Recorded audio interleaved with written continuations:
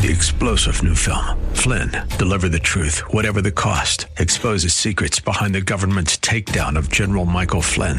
Flynn knew what the intel world had been up to. He ordered the first audit of the use of contractors. This set off alarm bells. He told the truth. He was the most dangerous person for Donald Trump to hire. They had to get rid of Flynn. Flynn, deliver the truth, whatever the cost. Available now. Watch it today. Go to salemnow.com. salemnow.com. The following program is sponsored by the National Prayer Chapel.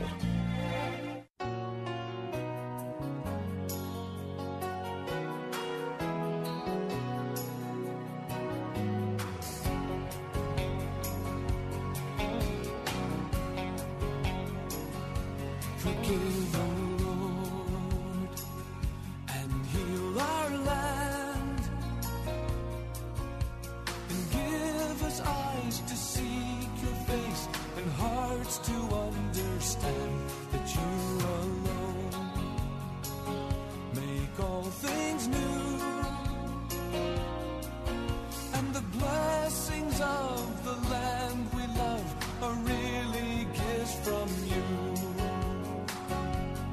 If my people will humbly pray and seek my face and turn away from all their wicked ways, then I will hear them and move my hand, and freely then will I forgive, and I will heal their land.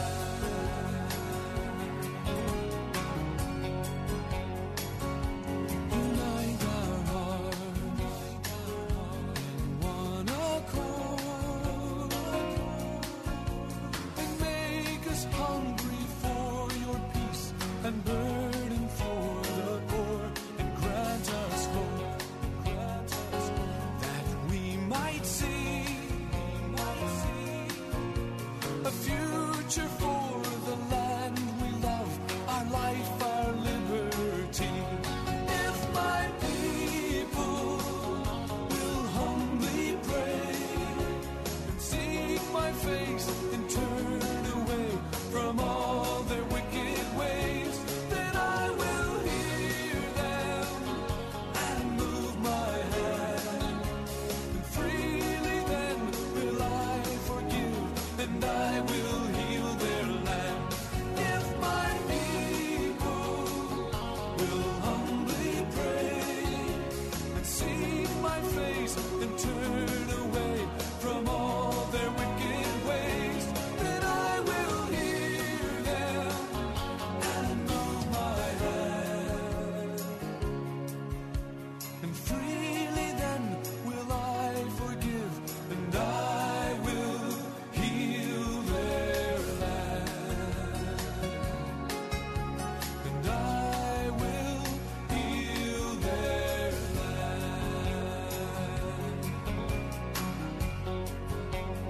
heal their land, heal their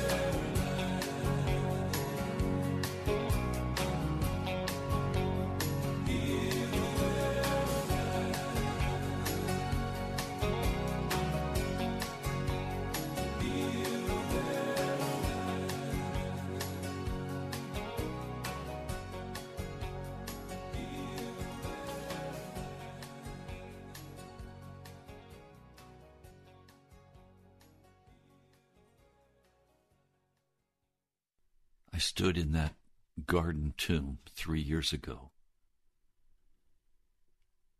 and I watched and I prayed.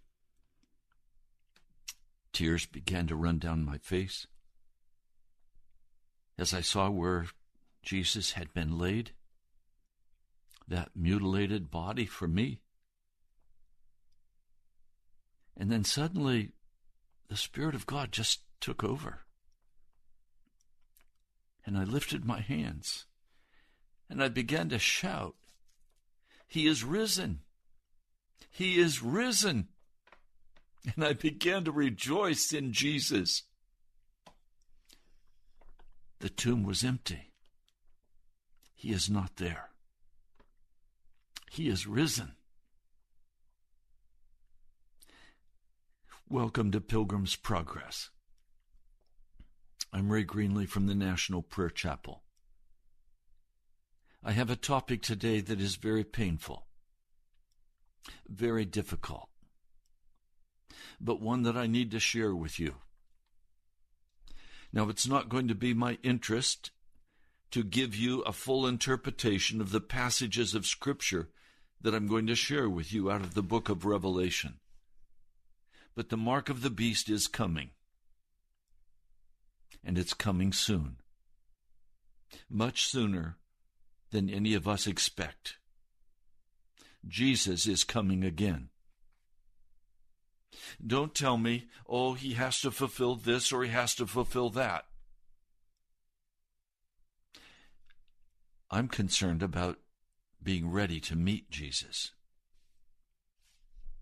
And so I'm going to focus today not on the details and the explanations. I'm going to give you the bare minimum of that because my heart cry is Jesus, and to be ready to meet him, to be able to shout with the saints, hallelujah! Our Savior reigns. Let's pray as we begin to look at the Scriptures. Lord Jesus, I ask in your mighty name now, will you move in the heart of every person who hears this broadcast? Would you bring deep, heartfelt conviction and a willingness to obey you and to walk with you?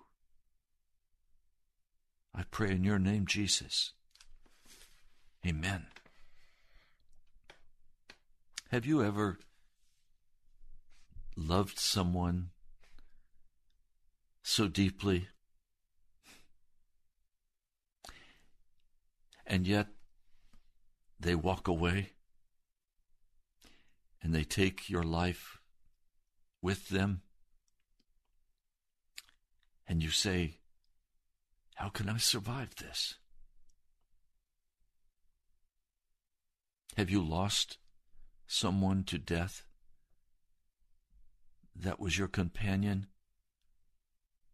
And you say, Lord, you're going to have to carry me. Do you remember the pain of your heart? Do you know the pain of, as a man loving a woman, or as a woman loving a man, and pouring out all that you have for them, being there for them, in every way, giving all that you have, but they keep pushing you away, not being willing to walk with you, not being willing to fellowship with you, not being willing to love you. I've known that. And I know the deep rending of the heart when you're left alone, rejected.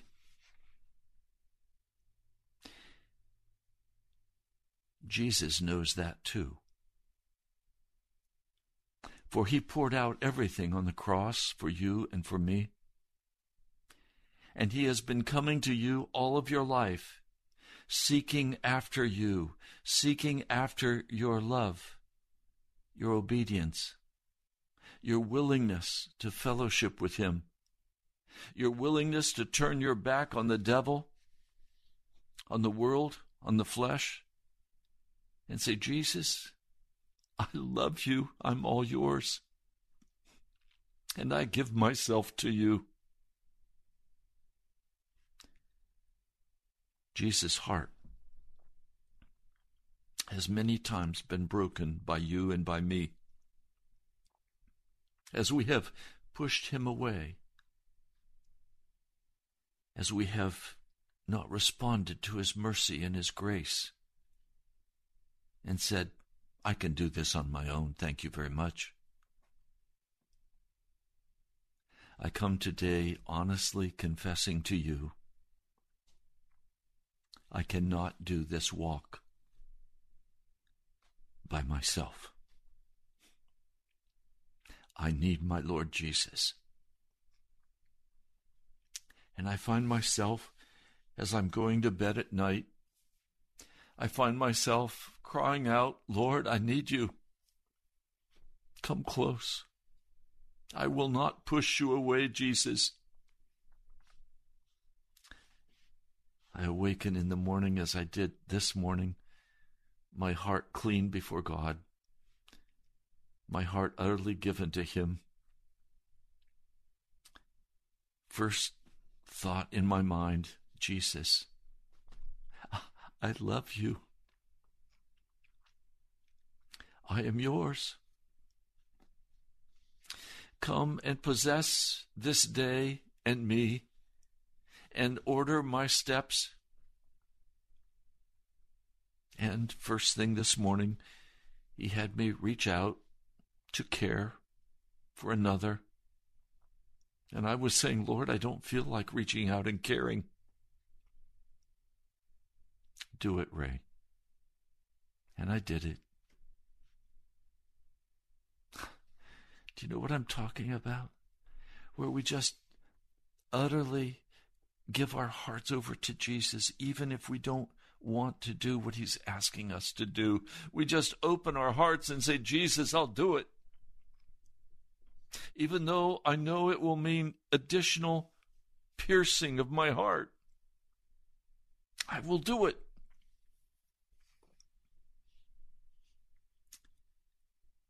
You see, the currency of the kingdom of God is obedience. And it's based on love. Agape love, poured out love, sacrificial love. So please hear all that I'm going to share with you today in the context of love poured out, and receive it not as terrifying, but receive it as, Jesus, I need you.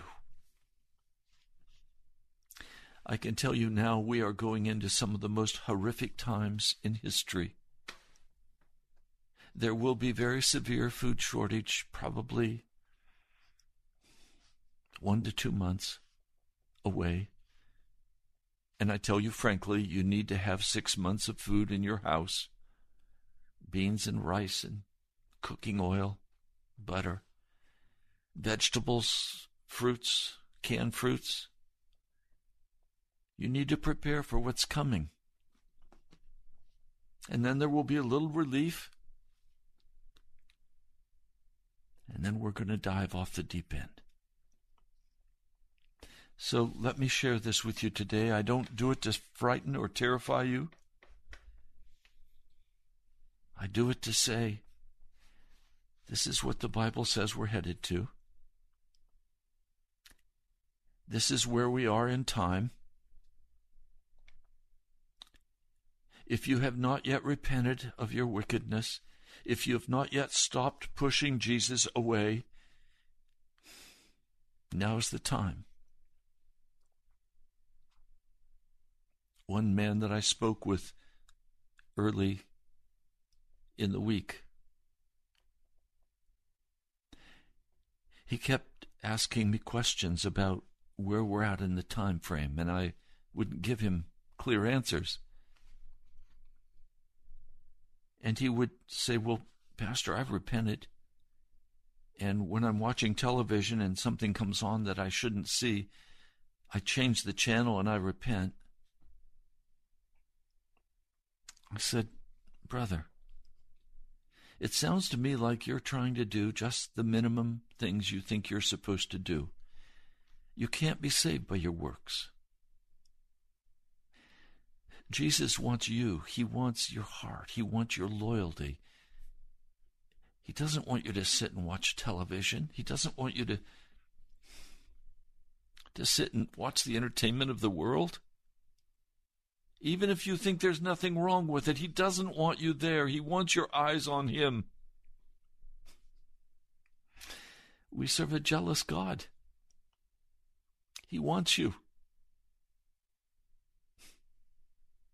I finally said to him, I can't help you because you refuse to be crucified with Christ.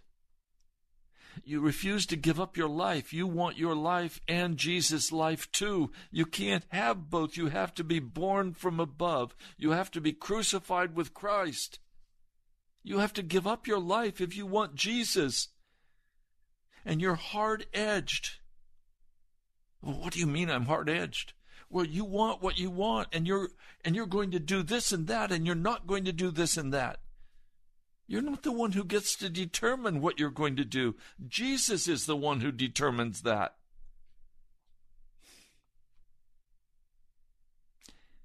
I said, when you're ready to talk to me about total surrender to Jesus, give me a call. We'll talk and pray together.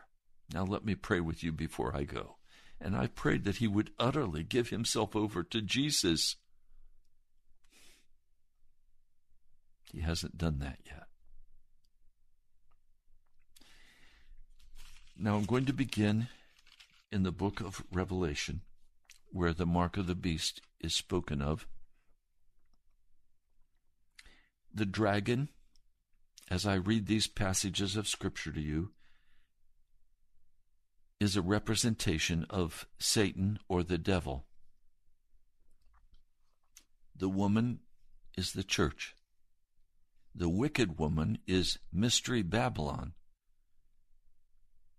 There is a false trinity. The beast power, and the Holy Spirit of the anti-Trinity, the evil one, the false prophet. Satan always tries to replicate what God is and who he is. And so we're going to pick up the story in Revelation 13. He begins, or the context for beginning this account is that Satan has gone to make war with the saints against the followers of Jesus, against those who obey God's commandments, and those who hold to the testimony of Jesus, those who believe Jesus' word.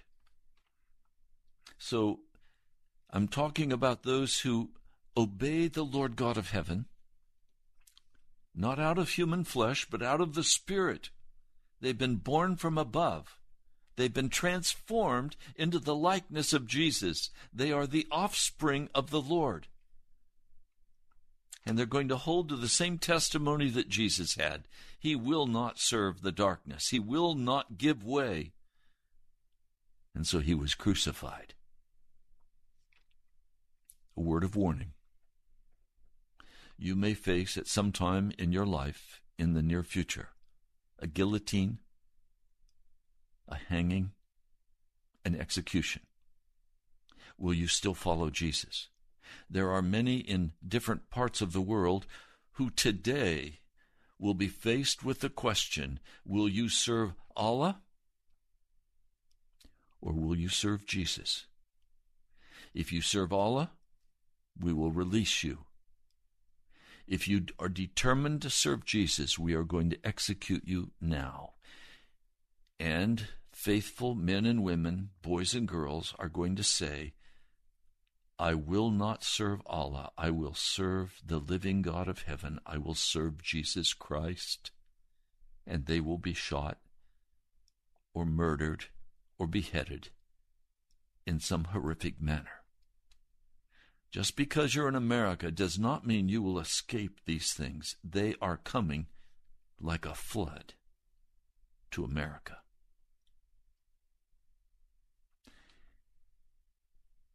Chapter 13, the book of Revelation. And the dragon stood on the shore of the sea. The sea represents large numbers of people. And I saw a beast coming up out of the sea.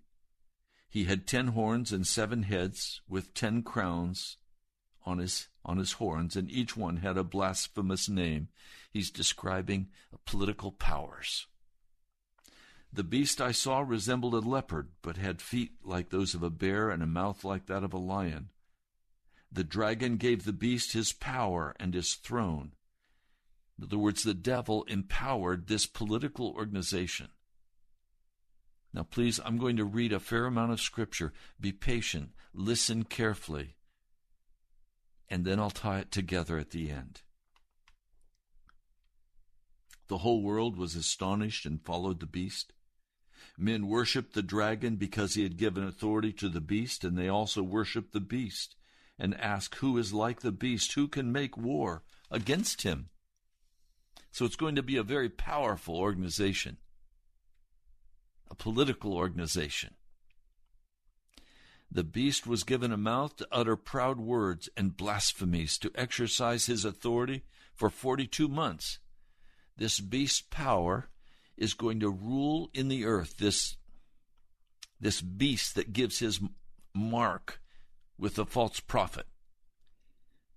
They will rule for 3.5 years of utter horror and terror in the world and in America. Verse 6, he opened his mouth to blaspheme God and to slander his name and his dwelling place and those who live in heaven. He was given power to make war against the saints and to conquer them. He was given authority over every tribe, people, language, and nation. All inhabitants of the earth will worship the beast, and all whose names have not been written in the book of life belonging to the Lamb that was slain from the creation of the world. He who has an ear, let him hear. If anyone is to go into captivity he will go. If anyone is to be killed with the sword he will be killed. This calls for patient endurance and faithfulness on the part of the saints. Now, we find in verse 11 the emergence of another beast. It is, again, a political power. It is a mighty power. It emerges from the earth, that is, not from peoples. It doesn't displace other kingdoms. It is a lamb-like beast that speaks like a dragon. He exercised all the authority of the first beast on his behalf and made the earth and its inhabitants worship the first beast, whose fatal wound had been healed. He performed great and miraculous signs, even causing fire to come down from heaven to earth in full view of men. Because of the signs he was given power to do on behalf of the first beast, he deceived the inhabitants of the earth. He ordered them to set up an image in honor of the beast who was wounded by the sword and yet lived. He was given power to give breath to the image of the first beast, so that he could speak and cause all who refused to worship the image to be killed. We know now that this is possible through the internet and through other technologies. He also forced everyone, small and great, rich and poor, free and slave, to receive a mark on his right hand or on his forehead, so that no one could buy or sell. No one could buy or sell unless he had the mark, which is the name of the beast or the number of his name. So there is a beast power that will create an image to the first beast. So we have 3 powers: the dragon, the leopard beast, and this lamb beast. Chapter 14. I'm going to begin in verse 6. Then I saw another angel flying in the midair, and he had the eternal gospel to proclaim to those who live on the earth, to every nation, tribe, language, and people. He said in a loud voice, Fear God and give him glory, because the hour of his judgment has come. Worship him who made the heavens, the earth, the sea, and the springs of water. And I told you earlier, this judgment has come. The coronavirus is a part of it. The famine will be a part of it. The weather will be a part of it. Hurricanes, tornadoes, earthquakes, explosions of fire from great mountains as they spew forth the lava. All of this is a part of the judgment of God that has come. We are already experiencing that judgment in weather, in earthquakes, in wars, rumors of wars. This is all a beginning of the birth pangs. The birth pangs are happening now, and the judgment of God is being poured out upon the earth. Verse 8, a second angel followed and said, Fallen, fallen is Babylon the Great, which made all the nations drink the maddening wine of her adulteries. This has not yet taken place, but it will soon take place. Babylon will be destroyed. I believe Babylon is America. There are many different positions on this, and I hesitate to even try to identify all the players. I don't have the wisdom to do that. And those who claim they do are foolish. Revelation is not quickly understood. I've been studying it all of my life. I've listened to countless people present their ideas and then have them proven false. But then a third angel followed them and said in a loud voice, this is verse 9, Revelation 14:9, if anyone worships the beast and his image, if anyone worships the beast and the lamb-like beast and the dragon, and receives his mark on the forehead or on the hand, he too will drink of the wine of God's fury, which has been poured full strength into the cup of his wrath. He will be tormented with burning sulfur in the presence of the holy angels and of the Lamb, and the smoke of their torment rises forever and ever. And his image, or for anyone who receives the mark of his name, this calls for patient endurance on the part of the saints, who obey God's commandments and remain faithful to Jesus. Pardon me. I want you to see two things. Those who are called saints,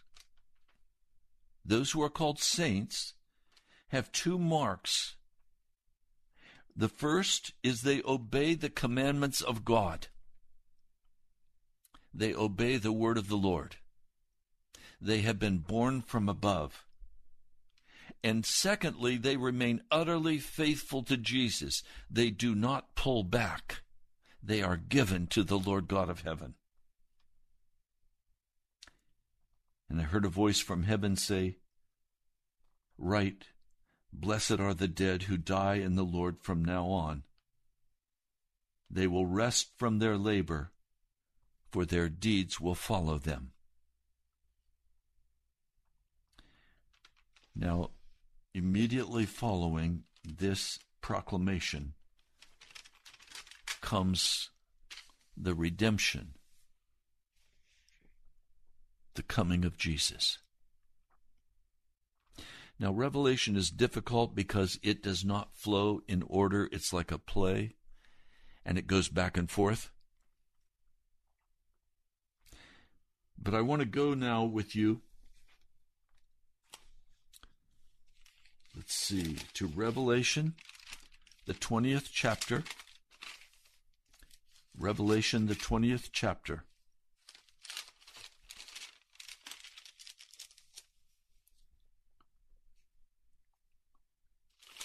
I love chapter 19. I urge you to read it today and rejoice. Read it out loud. Shout it to the Lord. Revelation, let's see. No, I want to go to Revelation 19. Revelation 19, And I'm going to begin with verse 19, Revelation 19:19. When I saw the beast and the kings of the earth and their armies gathered together to make war against the rider on the horse and his army, and that rider on the horse, on a white horse, is Jesus himself, with the saints that are coming with him. The beast was captured, and with him the false prophet. Two political powers are now taken captive. These are the ones who had performed the miraculous signs. With his signs, he had deluded those who had received the mark of the beast and worshipped his image. I believe the United States is that lamb-like beast who will force the mark of the beast. We are watching as America transforms from a democracy into a socialist dictatorship. It's not all complete yet, but it is in process. And I believe that God sent Mr. Trump to delay this process, that we could have 7 years of plenty, even though during those 7 years we will have much difficulty. And then I believe will come 7 years of desperate famine. But I believe that there will be hunger even before that. Already they are speaking about the breakdown of the food chain. China is being warned, and Chinese people are not believing the government. They're going and buying up large amounts of rice and cooking oil and other things. And those in the know in the farm are saying America will face in 1 to 2 months the beginning of empty grocery shelves like we have never seen before. I'm warning you now. Like Joseph, prepare that you have something for your family and something to share with others. For we don't just care for ourselves, we care for others as well. The two of them, that is, the beast and the lamb-like beast, they are thrown alive into the fiery lake of burning sulfur. The rest of them were killed with the sword that came out of the mouth of the rider of the horse, and the birds gorged themselves on their flesh. We're seeing here a tremendous war against Jesus. There are many places in the Scripture that talks about this final war. I don't want to go into detail on all of these things because that's not the point of today's broadcast. I'm not trying to simply inform you of facts. I'm trying to call you to obedience to the commandments of God and to the testimony of Jesus. I'm trying to call you to stop pushing back on the love and compassion and mercy that Jesus has for you. I want you to give up your pride and your arrogance. I don't want you to walk as the scribes and Pharisees of the Old Testament and then in the time of Jesus. I don't want you to walk like that. I want your heart to be soft before Jesus. Now, let me continue. We go to Revelation 20. I'm going to begin reading with verse 1.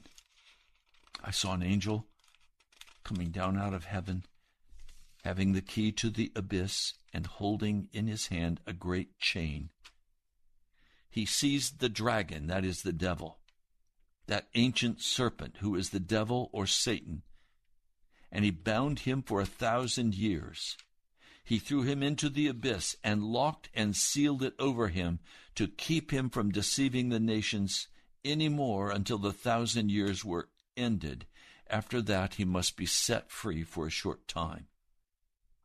I saw thrones on which were seated those who had been given authority to judge. And I saw the souls of those who had been beheaded because of their testimony for Jesus and because of the word of God. They had not worshipped the beast or his image, and had not received his mark on their foreheads or their hands. They came to life and reigned with Christ 1,000 years. The rest of the dead did not come to life until the 1,000 years was ended. This is the first resurrection. Blessed and holy are those who have part in the first resurrection. The second death has no power over them, but they will be priests of God and of Christ, and will reign with him for 1,000 years.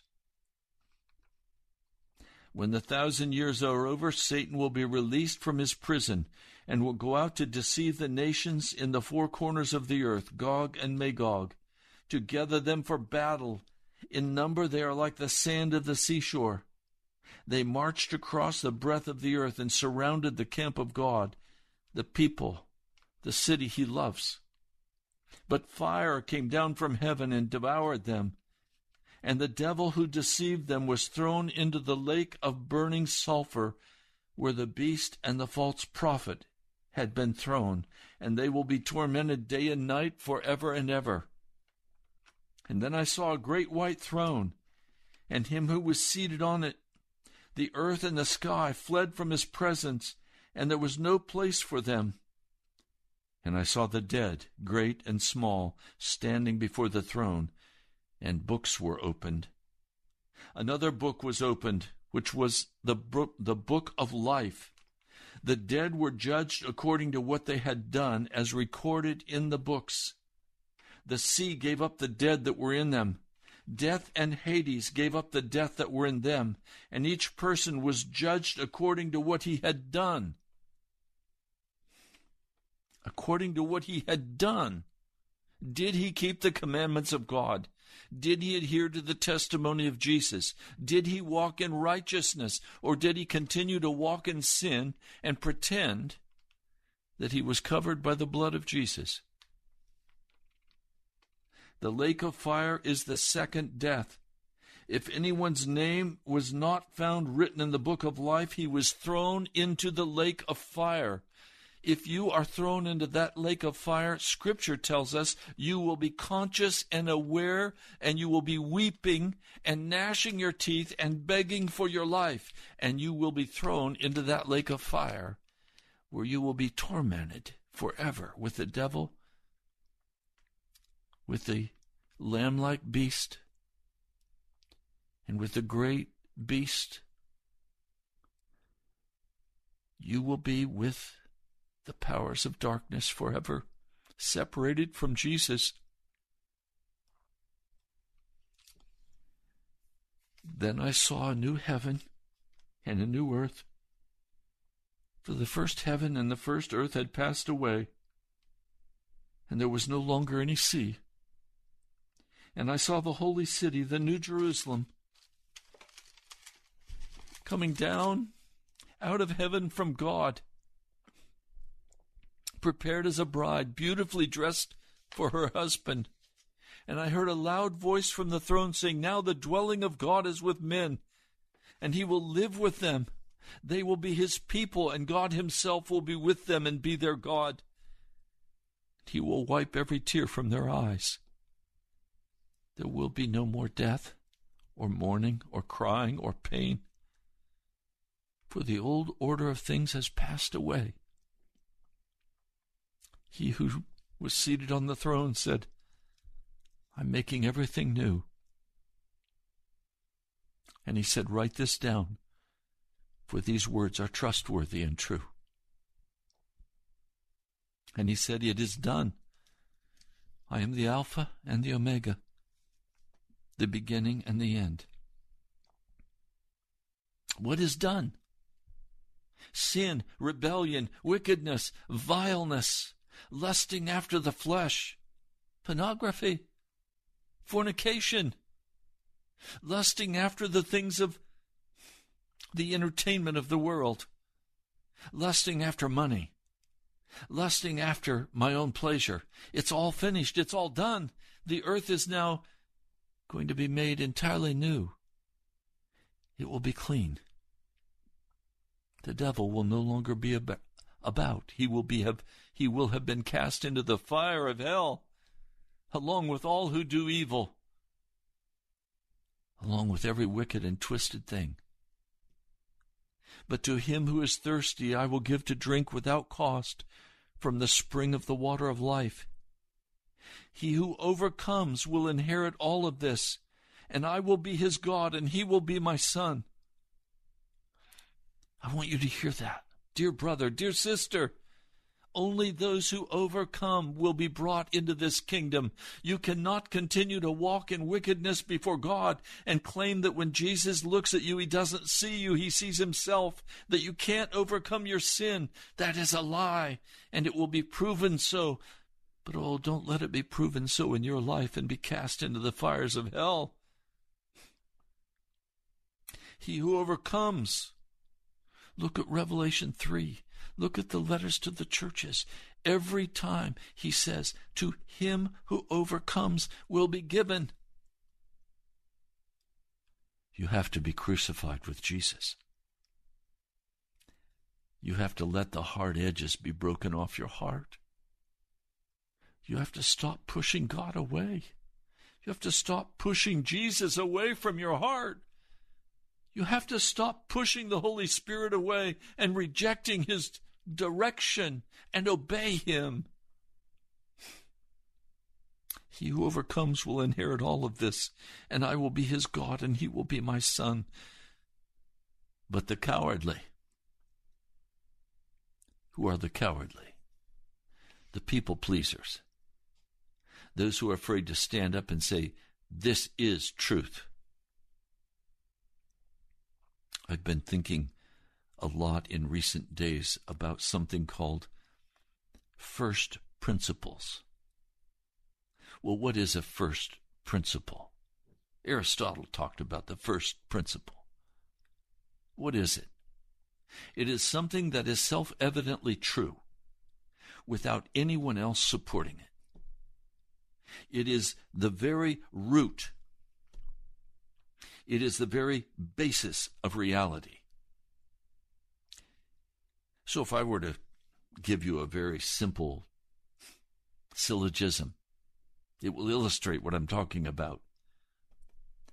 The syllogism begins with, man is mortal. Then, Bob is a man. And the conclusion? Bob is mortal.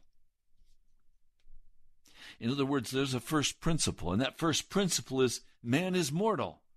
It is obvious to any person who looks at the reality of the human life that we are all destined to die, except those precious ones who go all the way through and see the coming of Jesus, who do not take the mark of the beast, but who are hidden away by the Lord. Now, what is the fundamental first principle? Well, we see an apple tree. There was a large apple tree when I was a boy in my backyard, and I loved climbing in it, sitting in it, reading my Bible. Well, that apple tree produced gnarly apples, worms. It was not a pleasant apple. We didn't even make apple pie out of those apples. Well, people would come to an apple tree and they would see the apple and they would say, it's my right to have that apple.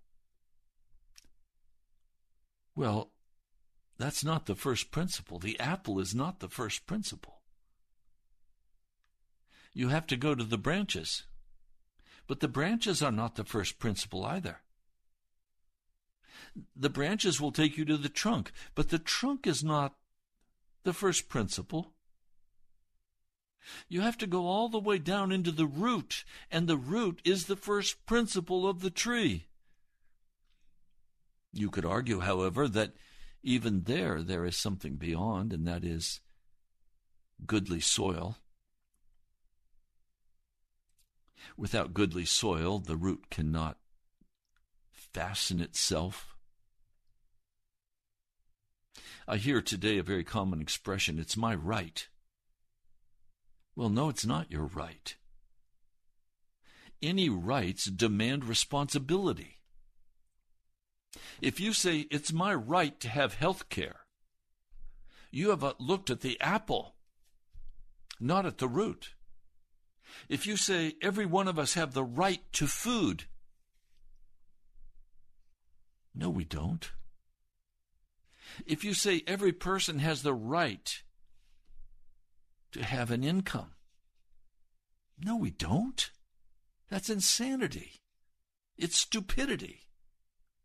It's what is destroying our whole American culture. No, there is responsibility. And responsibility gets us to the first principle. And one of the first principles is just pick up something and move it. In itself, that is right to do, because God created us that way. Without responsibility, there can be no rights. Rights are always dependent upon responsibility. My father lived through the Great Depression of 1929. He was born in 1901. He saw much hardship. I have sat and listened to my father talk about the Great Depression. By God's grace, he was provided for.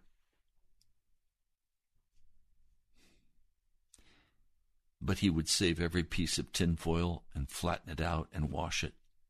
He would save every plastic bag that food came in because he might need it. He hoarded everything, tin cans he did not want to throw away. He thought it might come in useful at some time. So Dad basically always had what he needed because he never wasted and he always saved. He was what we call responsible. For that time, that was responsibility. Dad did not believe in rights. He believed in responsibility. Being responsible for my own actions and the consequences of those actions. I remember we were riding in the car and the windows were all down because there was no air conditioning in a 1936 Chevrolet. And I was in the back seat. And we passed a boy walking on the sidewalk. And I leaned my head out the window and I shouted something at him that was nasty. I don't remember what it was. I called him an idiot, or I said, "Hey, stupid," or whatever it was. My dad quickly stopped the car, opened the door, and pulled me out of the back seat and gave me the whipping of my life. And he said, "Never say that to another human being. That young man did nothing to you."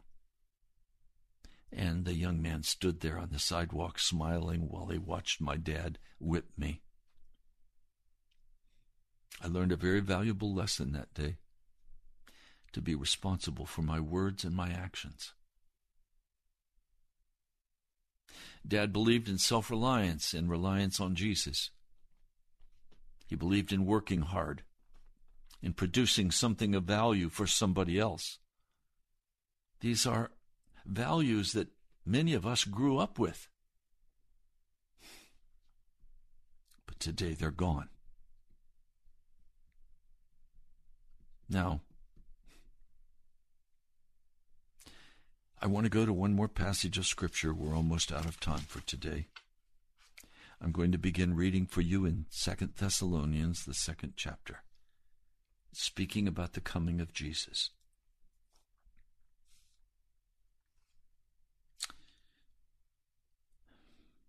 Second Thessalonians, the 2nd chapter, verse 9. The coming of the lawless one will be in accordance with the work of Satan displayed in all kinds of counterfeit miracles, signs, and wonders, and in every sort of evil that deceives those who are perishing. They perish because they refuse to love the truth and to be saved. I want to tell you the first principle of all principles is this: Jesus is Lord. He is the way, the truth, and the life. That is self-evident. It is the foundation of every Christian's life. Jesus is Lord. This is 2 Thessalonians 2, verse 11. For this reason God sends them a powerful delusion, so that they will believe the lie, and so that all will be condemned who have not believed the truth, but have delighted in wickedness. This includes those who believe in the sinning Christian, who do not believe that you can overcome your sin, that you're always going to be a sinner, because you are denigrating the power of the blood of Jesus Christ, and you have not been willing to gain the victory over your sin by the power of the name of Jesus. But we ought always to thank God for you, brothers, loved by the Lord, because from the beginning God chose you to be saved through the sanctifying work of the Spirit and through the belief in the truth. In other words, God chose you to be saved through the regeneration and the power of the Holy Spirit making you holy. We are justified by faith. What does that mean? We are made holy by faith, in reality, not a shell game. We are transformed by the power of the blood of Jesus so that we no longer walk in rebellion or sin against Almighty God. Now, that's not a popular word today, but it's not going to be very popular when what you believe as a sinning Christian and you find yourself cast into the fire of hell. If you don't overcome your sin, you will go to hell. You cannot be saved. It is through the sanctifying work of the Holy Spirit and through belief in the truth. Jesus is the way, the truth, and the life. Jesus is the first principle. The mark of the beast is coming. Satan will mark those who are his own. But the seal of God is also coming, and God will mark those who are his own. Don't believe the delusion that you cannot overcome. Don't believe that the blood of Jesus doesn't have the power to radically save you from the powers of the devil and from darkness and bring you into the light. Don't believe the devil. You've been listening to Pilgrim's Progress. I'm Ray Greenley from the National Prayer Chapel. Go to our website, nationalprayerchapel.com. Become a participant with me in this faith walk of keeping this broadcast on the air. Or you can write to me,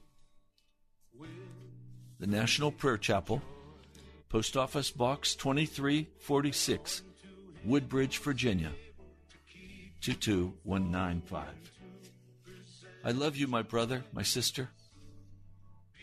Go in peace and know Jesus Christ. Amen. I'll talk to you soon. With great joy to the only God, our Savior, through Jesus Christ our Lord. To the only God, our Savior, through Jesus Christ our Lord.